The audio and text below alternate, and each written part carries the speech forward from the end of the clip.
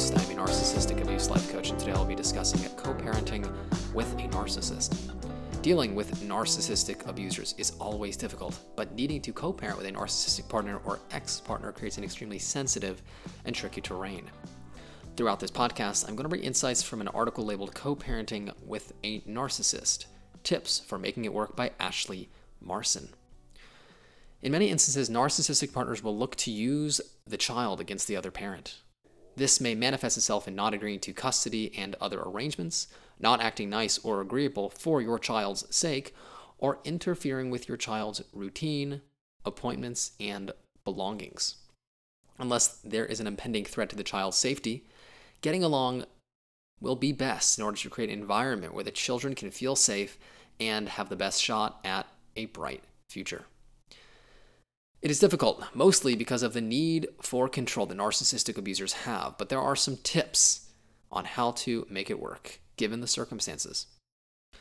The first is to establish a legal parenting plan. According to the article by Ashley Marson, narcissists may want to be in the picture as much as possible. If you strike a legal parenting plan or custody agreement, you'll have everything in writing. That way, if your ex starts demanding more time or trying to manipulate certain situations, it's formally enforced by a party outside the relationship. A plan might include things like who pays for medical costs, visitation schedules for everyday living, and visitation schedules for holidays. Whatever is covered under your custody agreement should be written down and detailed so there are absolutely no gray areas that could be exploited. The next tip is to maintain firm boundaries. Narcissists feed on the reaction they get from others, good or bad. Setting up boundaries is a way that you can limit your ex's ability to get you fired up. For example, you may suggest that you communicate only through text or email. That way, you have some time to react before you respond to requests and other communications coming your way. Boundaries can extend to your ex's relationship with your child as well. If your court-ordered agreement allows, consider scheduling specific times with your ex when he can call or speak to your child during visitations. Stick to your boundaries and stick to them strongly. The narcissist may not respond well to having boundaries set at first, but with time, you'll find that they're extremely necessary and helpful. Furthermore, avoid speaking ill of the other parent in front of the child. Along with this, it's a good idea to keep conflicts with your ex and specific name calling or other complaints to yourself, or perhaps a trusted friend, family member, or a therapist. Ranting just puts the child in the center of a conflict that they did not ask to be a part of. It adds stress and the pressure to take sides. The next tip, avoid emotional arguments. Again, try to keep your emotions out of the mix. Your ex is likely to revel in seeing you angry, anxious, and upset. Don't give them satisfaction. And when it comes to arguments, avoid using your child as a go-between negotiator or to otherwise gather information. Keep things between you and your ex. If this is especially hard for you to master, try treating your communication with your ex like it is a job. Much like a job, you do not have to agree on everything, but you do have to work together. This mindset may help you muscle through rough discussions and keep the conflict to a minimum. Next, document everything.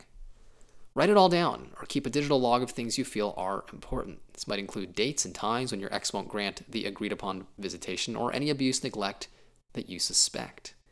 Anything that does not feel right or isn't being executed as you've agreed should be recorded if you want to take action on it. You may even want to bring an unbiased person, a neighbor for example, to serve as a witness to what you are describing. All the evidence you gather can be used in court to help you with custody. No detail is too small. Furthermore, maintain perspective on conflicts. Even during the worst times, be sure to acknowledge what you are up against. Underneath the exterior of bold confidence, the narcissist is actually extremely sensitive to criticism and likely has a profoundly low self-esteem. Your conflicts are much less about the situation at hand and far more about the ego. Knowing this is half the battle. What's important is that you stay sane and your child's safety is placed number one. Advocate for your child and keep their interests closest to your heart. In the long run, shifting the focus off all the spats and keeping your efforts on what's truly important will only strengthen your relationship with your child. Lastly, work on yourself and your mental health. When you are taking care of your own needs, when you are engaging in self-care, you are in a much better position to be there for your child, offering the best version of yourself to them. This includes healing your past relationship and childhood wounds and inner faulty childhood programming, as well as distorted perceptions of what a relationship should be like.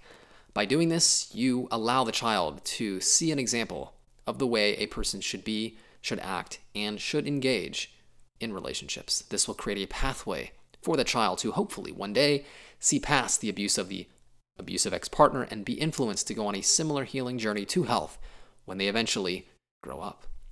The struggle is real for those in this extremely tough spot. It can feel like you are living in a constant battleground. That being said, it is important to take it by day and not beat yourself up or shame yourself for putting your kids in this position. If you are struggling to heal from past abuse, if you find yourself in the situation where you are constantly forced to engage with a narcissistic abuser, allow me to, first of all, help you identify relationship patterns and wounds in childhood programming that need healing, and ultimately allow you to protect yourself from further exploitation, even though you are forced to engage with emotional and psychological perpetrators. If this is something you are struggling with, please do reach out. I offer a free 15-minute consultation. I can be reached by email, yitz, Y-I-T-Z, at psychologicalhealingcenter.com, by phone, 252-696-4852. I want to thank you so much for listening to this episode. It is an absolute honor to bring you this information today. Until next time,